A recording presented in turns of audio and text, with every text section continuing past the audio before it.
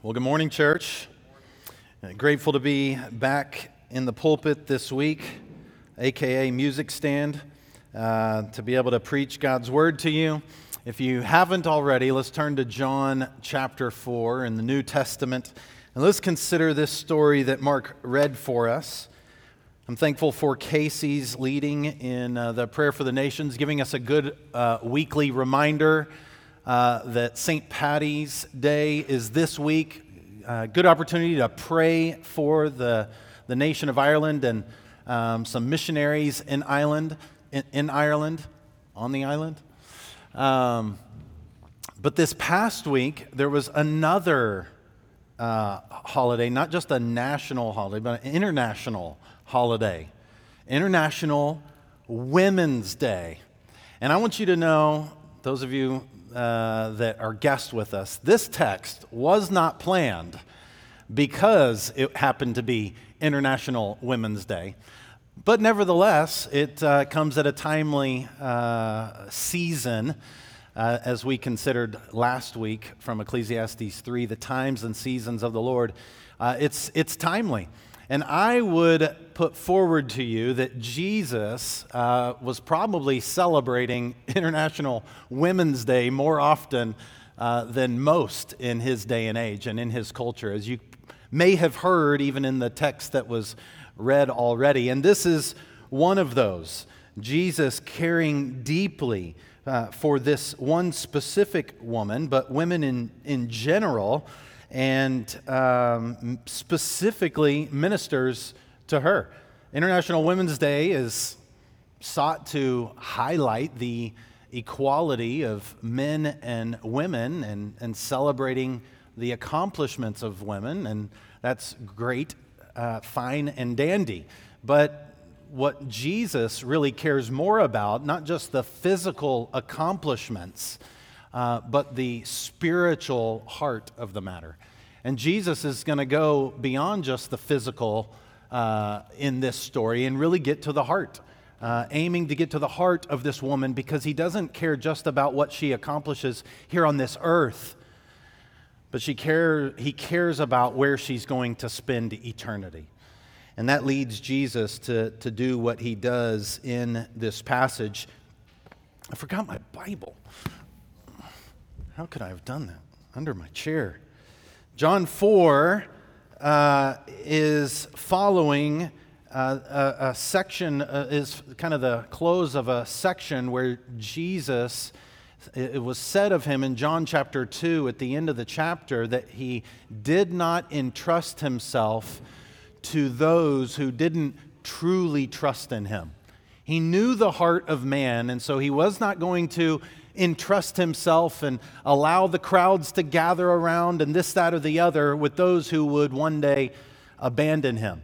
And then it proceeded to show individuals like Nicodemus, a religious leader at the top religious level of life in Jerusalem and Judaism, seeking and asking questions of the Lord, but really not truly trusting in Jesus as the Messiah, as he proclaimed to be and as he presented himself.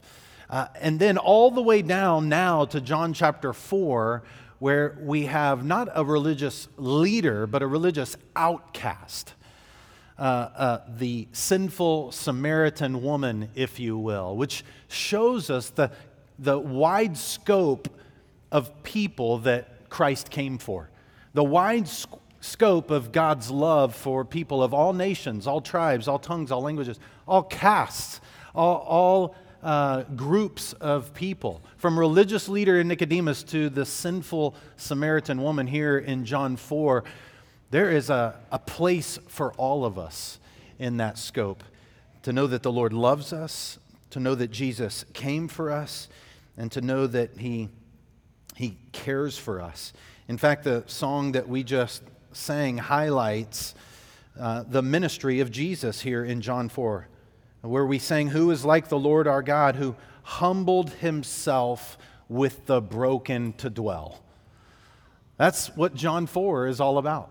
And Jesus is aiming to present himself not only to this woman, But to all of John's readers and to those of us who are reading the Gospel of John some 2,000 years after it was written, Jesus is aiming to highlight that He and He alone is the source of eternal life, and that He is the object of true worship. Jesus alone is the source of eternal life, and He is the object of true worship. If you don't leave with anything else but that would be enough. If this were not a sermon and it was a devotional, that's what I would give you right there. But there's plenty more to consider, hopefully, that will make that truth more evident in these pages, these lines of Scripture, and more applicable to your life. You've heard it read once, but as we're considering this text, I want you to look back again in the first few verses at this setting. John is setting the stage for what this conversation that is to happen between Jesus and this woman of Samaria. And in the previous chapter, Jesus' ministry was increasing in popularity, so much so that travelers would go up the Jordan River, see how many people Jesus was baptizing, and then compare that to the decreasing amount of people that John the Baptist was baptizing and say, what's up? And more people were becoming aware of Jesus' ministry during this time. And that also brought with it a bit of danger, a bit of risk, that the Pharisees and the religious leaders would want to squelch that, even imprisoning him or even killing him, as they often tried throughout the Gospels. And so when Jesus learned in John 4:1 that the Pharisees had heard that Jesus was making and baptizing more disciples than John, skip down to verse 3, he left Judea and departed again for Galilee. Not only was he wise, but he was living in accordance with God's will, going where the Lord would lead him, where the Holy Spirit would guide and direct him. But John gives us a parenthetical note in verse 2 that helped us earlier in John chapter 3 when considering what was meant when John and Jesus were baptizing. John lets us know, he who was there, says, although Jesus himself did not baptize, but only his disciples. That was important enough for John to note to us that Jesus himself was not the one immersing people under these waters as people were gathering to him, but his disciples were the ones baptizing these individuals in these waters, those who came in repentance and faith, lest they think that Jesus himself baptizing them gave them some trump card on anybody else that the disciples baptized, or that John baptized, or that John's disciples baptized, trying to bring equity even to that area of religious life. But John 4:4 says that he had to pass through Samaria. And some would commentate on this verse saying that he didn't have to, but he chose to. And that may be true, highlighting him submitting to God's will, and I think there's an aspect of that, but this was the route. When he was going from southern Jerusalem to northern Galilee, this would have been the route that he would have gone, straight up on the west side of the Jordan through Samaria, right by Mount Gerizim, as we'll see play into the story a little bit later. The only other way would have been to cross over the Jordan River, go up north on that side, and then go around. It'd just be like me saying, for me to get from here to Austin, I've unfortunately got to go through Waco on that wretched trip to through both of those towns.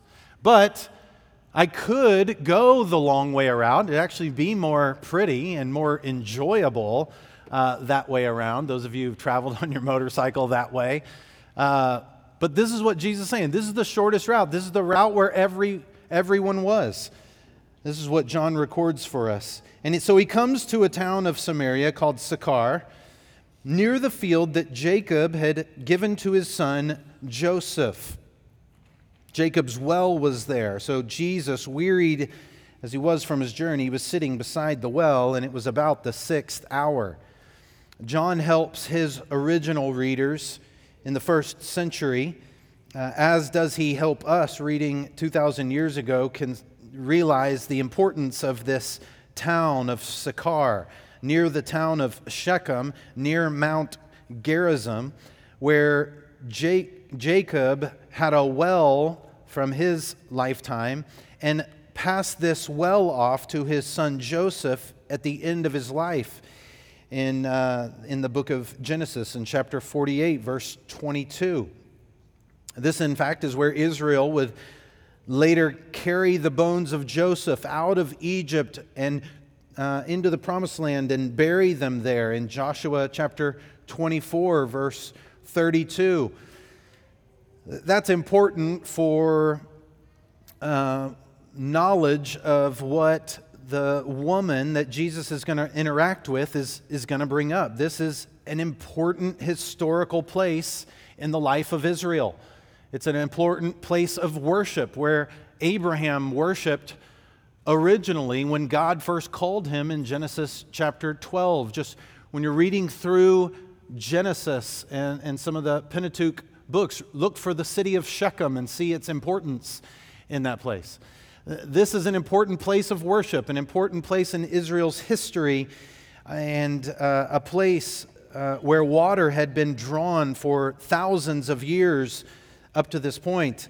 And Jesus, wearied from his journey just from Jerusalem halfway towards Galilee about, as he gets to Sychar, he's weary. And that should encourage some of us who are weary as well. For if the Son of God, who became the Son of Man, is weary in the midst of his life and needs a drink, that ought to encourage those of us who find ourselves physically weary, even in the midst of doing the Lord's work. Jesus was following the Holy Spirit, guiding him and directing him to this town and to this place. It was a weary journey in that arid place of the world without a 7-Eleven on every corner to stop in and get a Slurpee. He was weary, and so when he gets to this place, he felt like I felt yesterday about the 6th hour, which is the noon hour, when after it's 85 in March, I had the wise idea to aerate my acre backyard.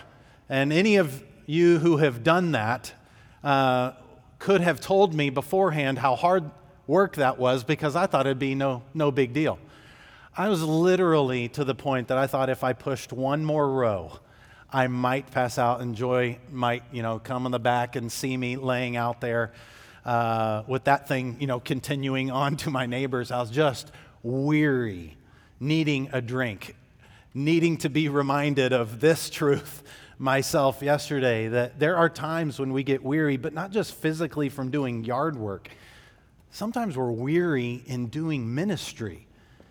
And Jesus himself found himself weary in doing ministry. And yet that's okay. He continued in the midst of weariness in ministry, being strengthened by the Holy Spirit, taking a moment to pause and to take a season, to take a break so that he could continue doing ministry long term. And that we need to remember that. Those of us who are weary, to remember that the Son of God, who became the Son of Man, showed his humanity in that he was weary. And that even sometimes in the midst of ministry, we can get weary. We need to depend upon the Holy Spirit for help and the physical sustenance that the Lord gives us to be able to continue in ministry long term. And so there's the setting. And verse 7 continues and says that a woman from Samaria came to draw water. Now, immediately in the reader's of John's audience, they are immediately realizing that this story had taken a turn. When a woman from Samaria is introduced, who is now coming at the noon hour to draw water. Not only is she coming at a time when you wouldn't come to draw water, she's coming alone when they would normally come in groups to draw water at this time for safety and security. But she's coming alone and meets Jesus there, who is at the well. And Jesus said to her, "Give me a drink." Now, on this International Women's Week, we might read in the 21st century a man telling a woman, "Give me a drink," to be quite rude, quite chauvinistic, if you will. And similar to what we addressed back in John chapter 2 when Jesus' mother came to him and said, "They've run out of wine at the wedding." And he said, "Woman, what does this have to do with me?"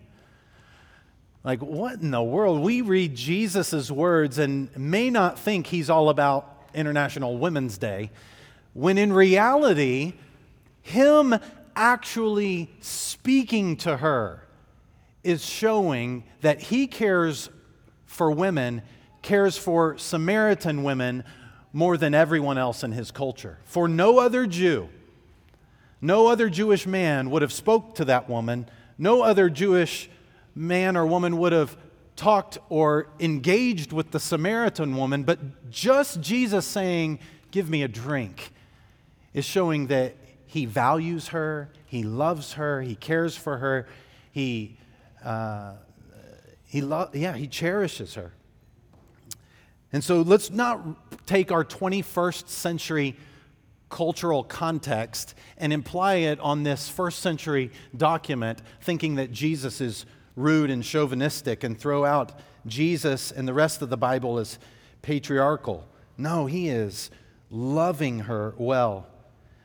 But you wonder where his disciples are. John tells us, for he was one of them, and he remembers going on this journey in verse 8, for his disciples had gone away into the city to buy food. So they're all away. Jesus is alone. The Samaritan woman is alone, which could seem like a sketchy situation, but this is Jesus we're talking about, and nothing sketchy ever happens. The Samaritan woman said to him, "How is it?"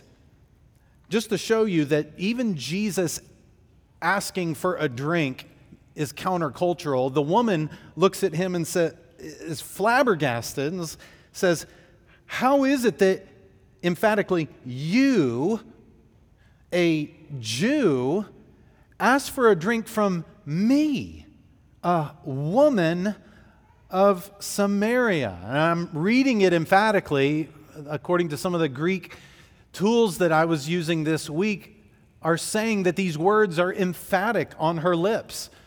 She does not understand why this Jewish man is addressing her, a Samaritan woman. And she just asks him, "What in the world?" John helps us, for the Jews have no dealings with the Samaritans.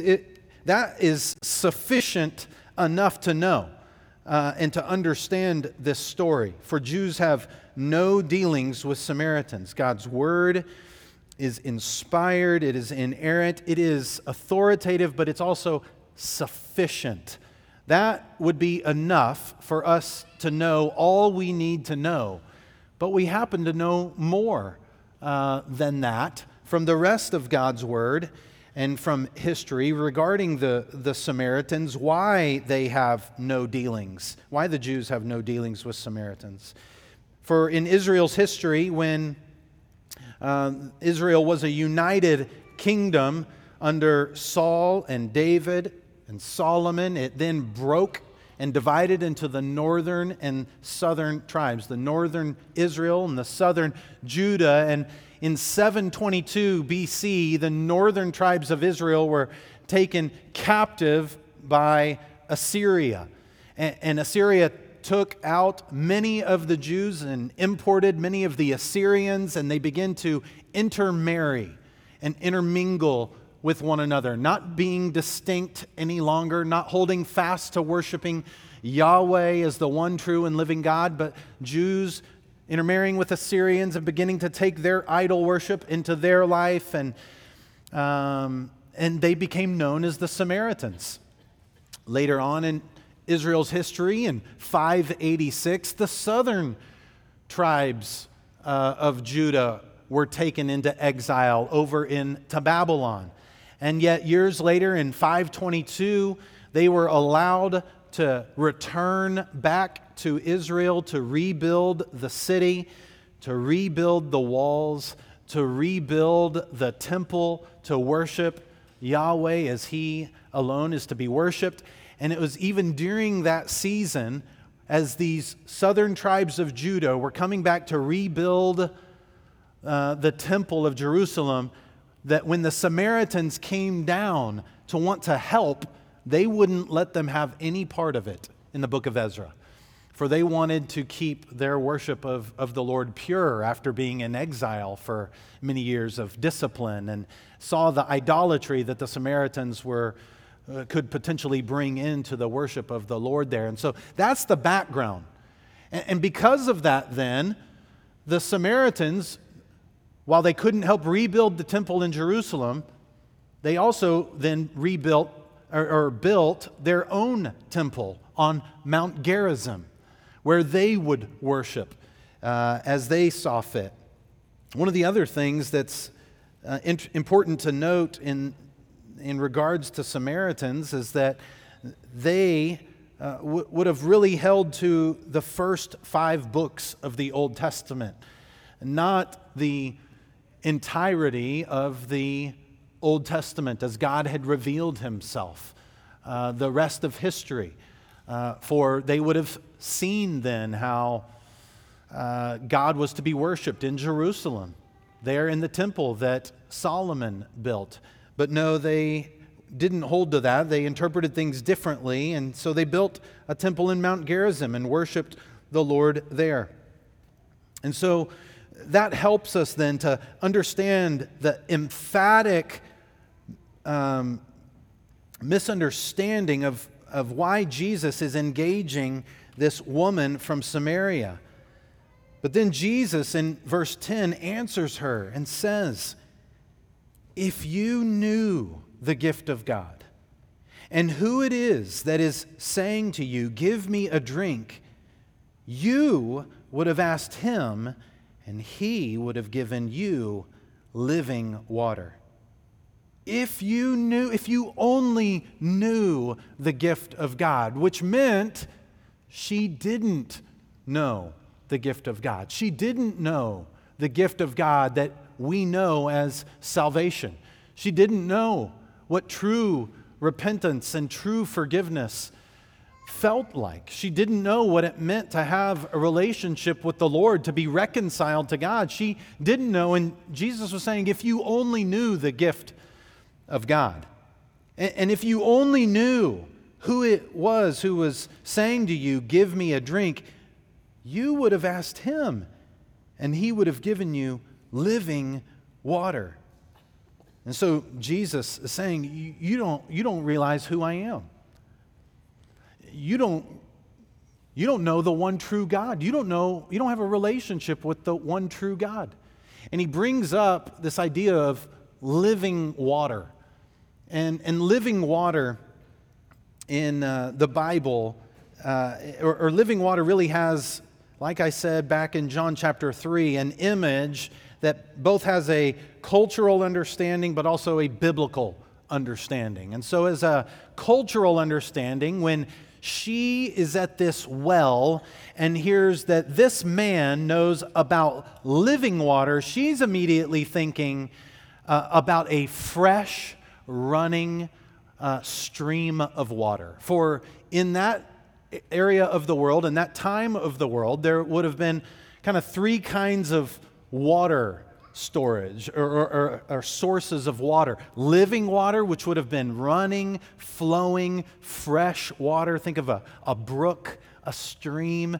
You could put your water bottle in, fill it up. No tablets to purify it while you're hiking and camping, just drinking straight from the stream.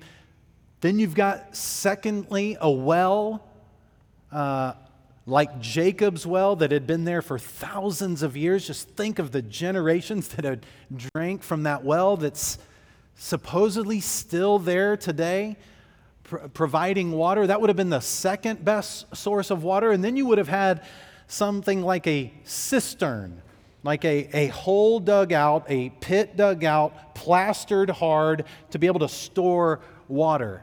And so here she is coming to this second best source of water because there's no first best source of living water nearby.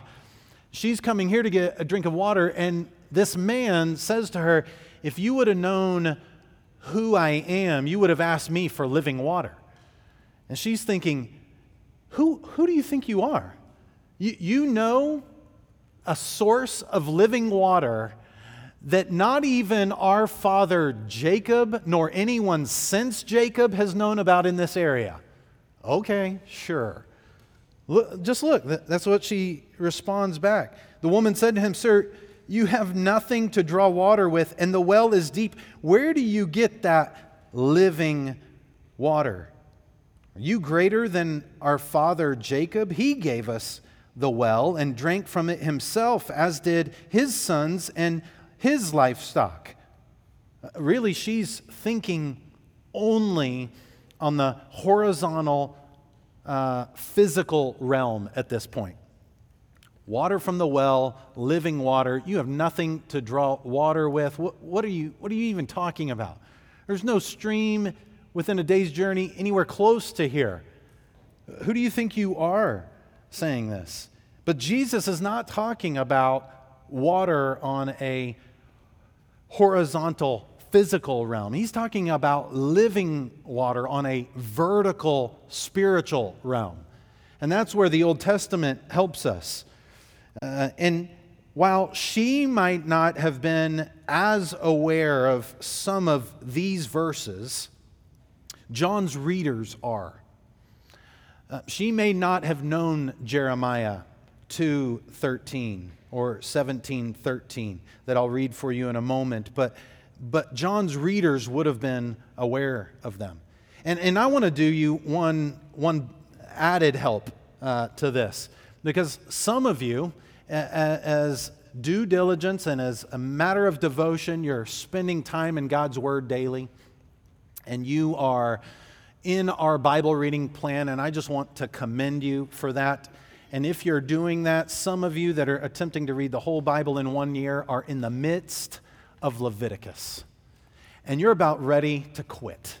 And I just want to encourage you to continue to keep going. It is worth it. And even in the midst of Leviticus, you can find connections to our John 4 passage here. Because even in Leviticus, we read in 11:36, we also read in 14:5 and in 14:50 that under fresh living water they were to sacrifice a dove, and that the water would not become unclean, but that sacrifice would be made clean in its presence. That living water that offers cleansing is the idea throughout the whole Old Testament.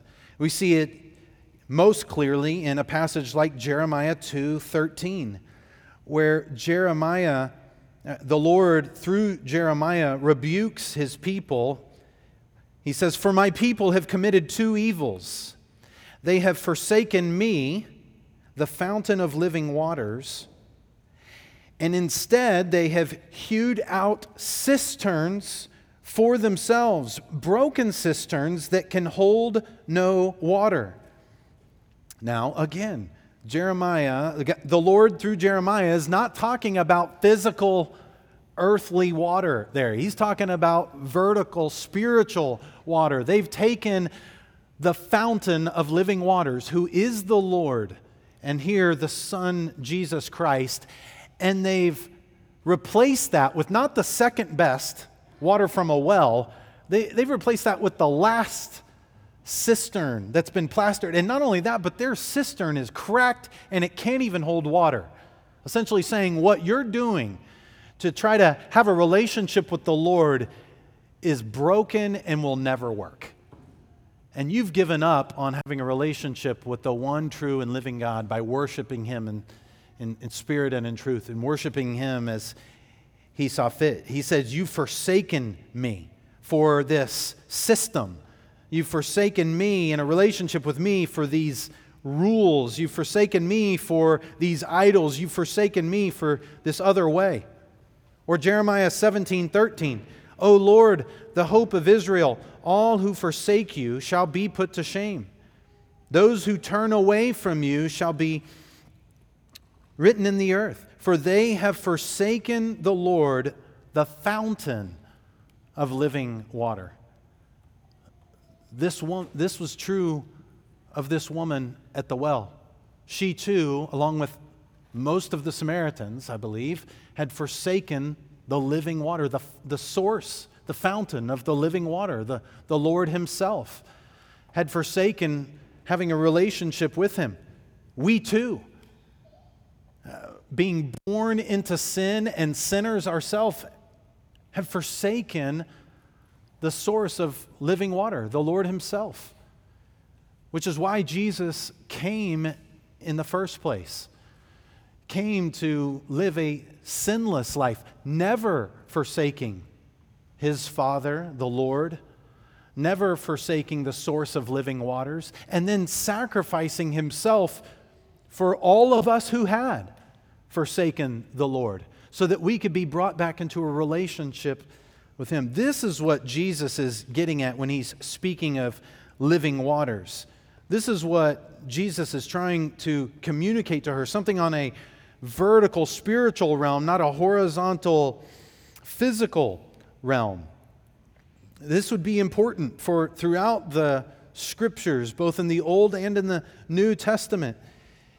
It talks about, in Isaiah 55, it has an invitation not only for this woman, but an invitation for John's readers, an invitation for us. Come, everyone who thirsts, come to the waters.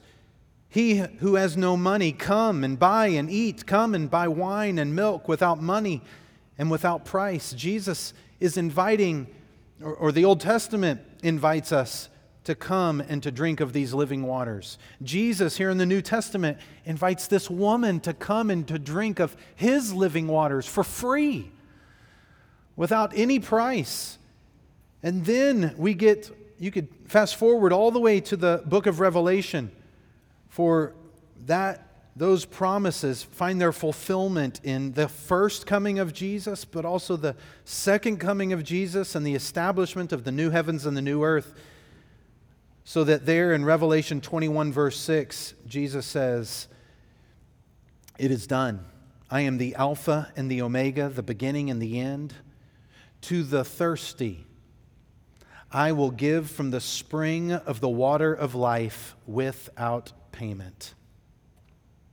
And there in the throne room of heaven, the angel in Revelation 22 verse 1 showed John a river of water of life, bright as crystal, flowing from the throne of God and of the Lamb. We need physical water to survive. We can't go more than 3 days without it. But for us to be able to enjoy heaven and eternal life, a relationship with the Lord, and to be with God in His presence in the new heavens and the new earth, we have to have living water. We have to have water that comes from the Lord Himself, comes from Jesus Christ, comes from His very Holy Spirit. But this woman is only thinking physically, and she thinks Jesus is something like the old Ozarka man coming to her door to sell her better water than Jacob's well offers, asking if he's greater than our father Jacob. But Jesus says to her in verse 13, "Everyone who drinks of this water will be thirsty again. But whoever drinks of the water that I will give him will never be thirsty again. The water that I will give him will become in him a spring of water welling up to eternal life. Jesus is trying to get at her heart in this moment, saying, I know you're physically thirsty, and that's why you came to the well. In fact, that's why I stopped at the well too. But are you spiritually thirsty? Saying to this woman, as we'll get into the passage a little bit more, are you satisfied with this life that you've been living? Have all of your religious efforts done for you what you thought they would? Are you enjoying a relationship with the one true God? Or have all of those even religious efforts still left you spiritually thirsty? Still longing for a living water? And John is helping his audience to ask themselves that question. I just want to ask us that question. Have you come to this place seeking to try to do a bunch of religious things, trying to satisfy that spiritual thirst, but never found it satisfied? Never found your spiritual thirst quenched, and still longing and still looking for that thing that would cover over and wash and cleanse you of your sins so that you could stand before God? Jesus is saying, I'm that living water. I'm the only one that can quench that thirst. For I've never sinned, and I, in this story, will die for you. For us, I have died for you, and I rose from the dead, offering all who believe in me eternal life. If you've come trying to satisfy your vertical spiritual thirst with a host of different things and still found yourself spiritually thirsty, look to Christ. Don't look horizontally for a bunch of do this and don't do this. Look to Jesus who did it for you. Look to Jesus who did for you what you couldn't do for yourself. And repent. Repent of your thirst. Repent of your sin. And ask Him to cleanse you with His own blood that is the living water that can cleanse you. But if you're a Christian and you've come to that point that I've just described, and you confessed your thirst and your sin to the Lord, and He satisfied your thirst with Jesus Christ and the gift of the Holy Spirit and salvation, have you then turned again to physical waters to satisfy you in this life in some form or fashion? Running back to the same old wells that you used to run back to drink from, to get physical, thinking that it would satisfy you spiritually? Let me encourage you, Christian, to confess that to the Lord this morning. And don't keep running to the same physical wells that you think are going to satisfy you. They never will. Run to Christ, who, despite what your physical thirst might be in this earth, He will satisfy you spiritually and will enable you to endure whatever physical thirst you're facing. I don't have time to name them all out, but He can satisfy you in the midst of those. And the woman she's fallen prey to thinking only physically and said to Him, "Sir, give me this water so that I will not be thirsty or have to come here to draw water." You know about a stream?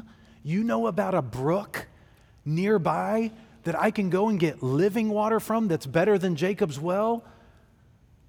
Tell me where that stream is so that I can go there. I wouldn't have to walk all the way outside the city to come to this well. Tell me where that is. And Jesus realizes that she doesn't fully understand. In this section, up to this point, Jesus has been revealing her identity and her need for living water. And that's one of the points I may have for you up on the screen. Up to this point, Jesus has been revealing her identity as a woman, as a Samaritan, as one who is thirsty, as one who is in need of physical water, but one who is in need of something more spiritual, living water. He's been revealing to her her lack in and of herself to save herself, but she hasn't realized it yet. While at the same time, Jesus has been revealing His ability and His alone to provide living water or eternal life. Well, Jesus is going to move from revealing her identity and need for living water and revealing His ability to provide living water. He's going to move from there to be more specific. And here He's going to reveal her inability and her need for true worship, while at the same time revealing His identity as a prophet, as a Messiah, and as the object of true worship. Jesus is going to get specific and reveal her inability, her own specific sin, and her need for true worship. In verse 18, Jesus said to her, "Go call your husband and come here." It seems like a change of subject, but what Jesus is just simply trying to do is to reveal her specific need. Having revealed her identity and her need previously, she didn't get it. She was only thinking on a physical, horizontal realm. So now Jesus is going to try to get again to the heart of the issue, dive deeper to try to get her to see vertically, spiritually. And He speaks to her current living situation. "Go call your husband and come here." And immediately her heart is pricked. And she has to pivot. And she responds in verse 17, "I have no husband." To which Jesus said to her, "You're right in saying, 'I have no husband.' For you have had 5 husbands, and the one you now have is not your husband. What you have said is true." Now, I just want you to imagine you in this scene. Jesus is trying to get to the heart of this woman, and He says to her, "Go call your husband," knowing that she has no husband now, that she's had 5 husbands before this, that likely highlights her sinful lifestyle up to that point. For later on the passage the woman will say, "Jesus told me everything I did." Not, "Jesus told me everything that happened to me." That there were 5 men that divorced me, and 5 men that committed adultery on me, and 5 men that abandoned me. No, she says, "Jesus told me everything I did" in this story.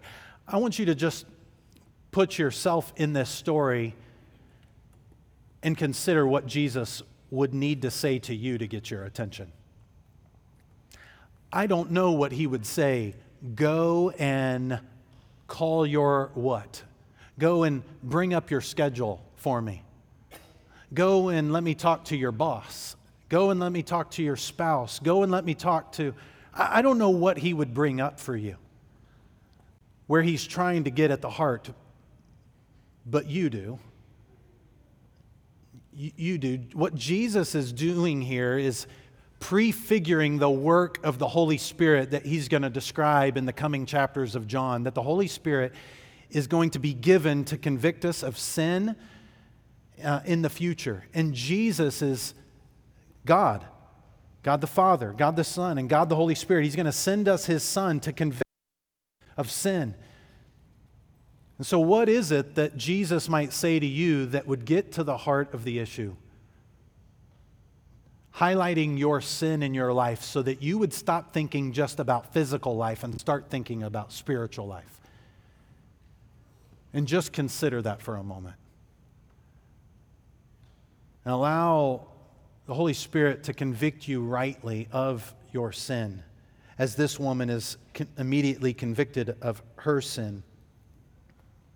And the woman said in that moment where Jesus pricks her heart regarding the sin in her life, she's gone from horizontal to vertical, the woman responds and says, "I perceive that you are a prophet. You're not just a Jew like I thought you were when I got to this well. You're a prophet. You told me everything that I just did in that one conversation." And Jesus, that's 100% true of Jesus. He is a prophet. He speaks the truth, but he's much more than that. And she still is yet to realize that. She still is yet to realize that. But knowing that he's a prophet, she goes on then and has a question about worship. Okay, you've convicted me in my heart.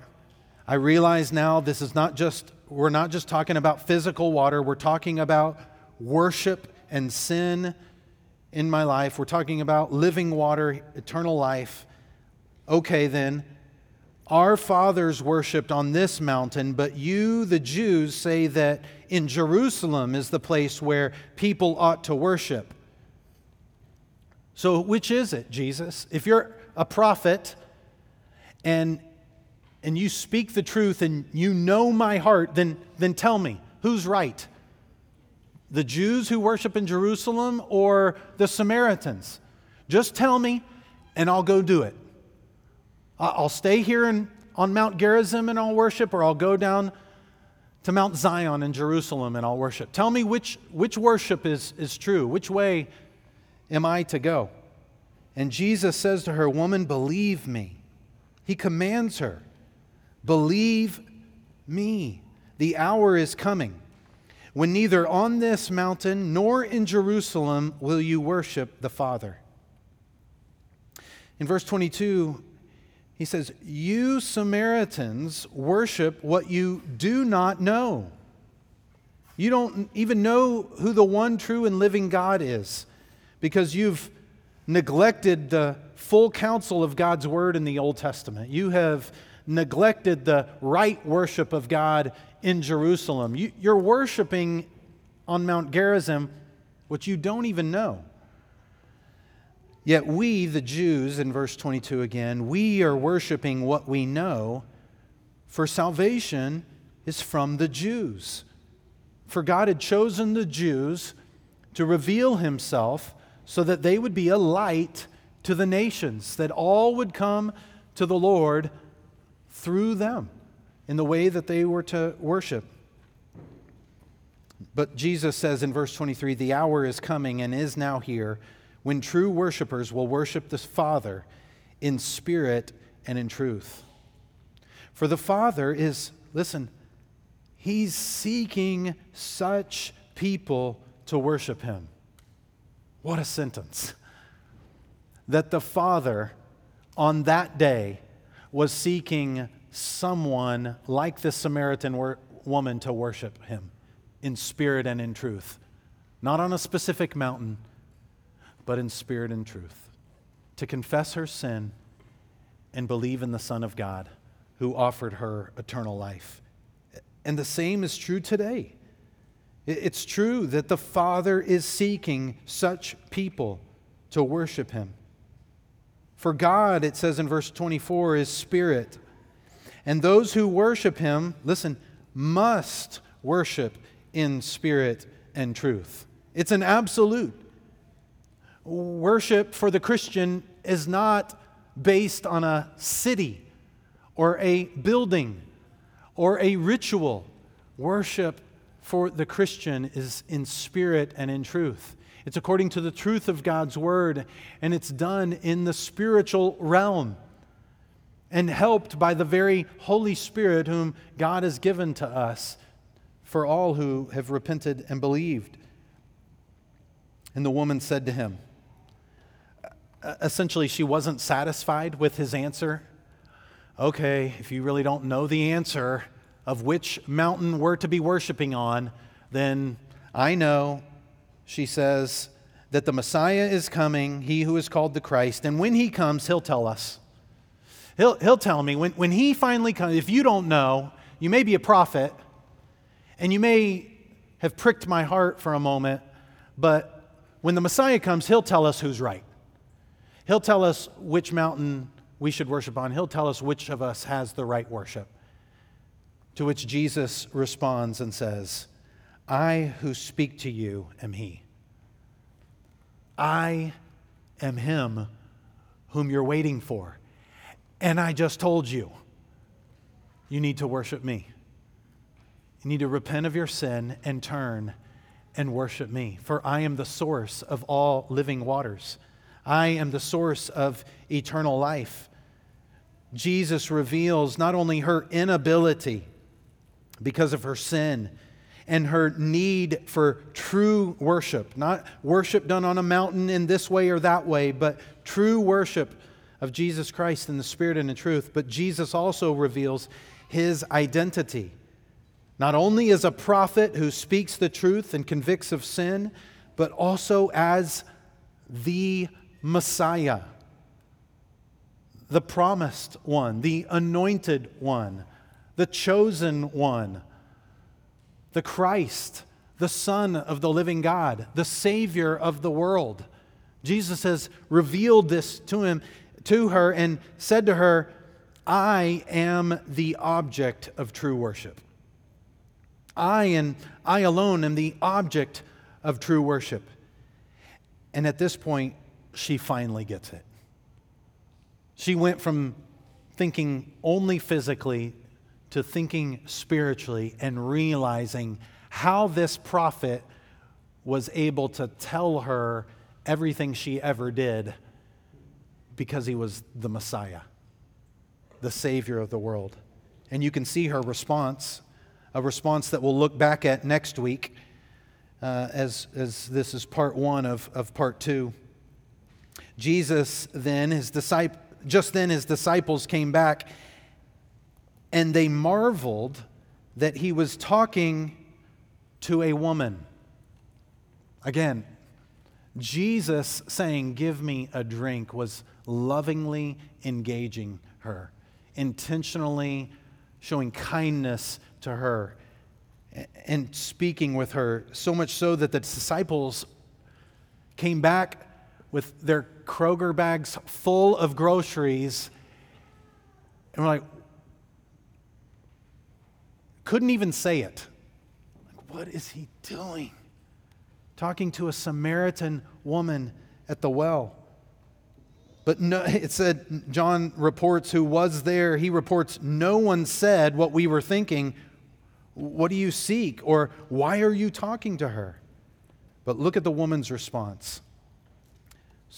Jesus will deal with the disciples' ignorance next week.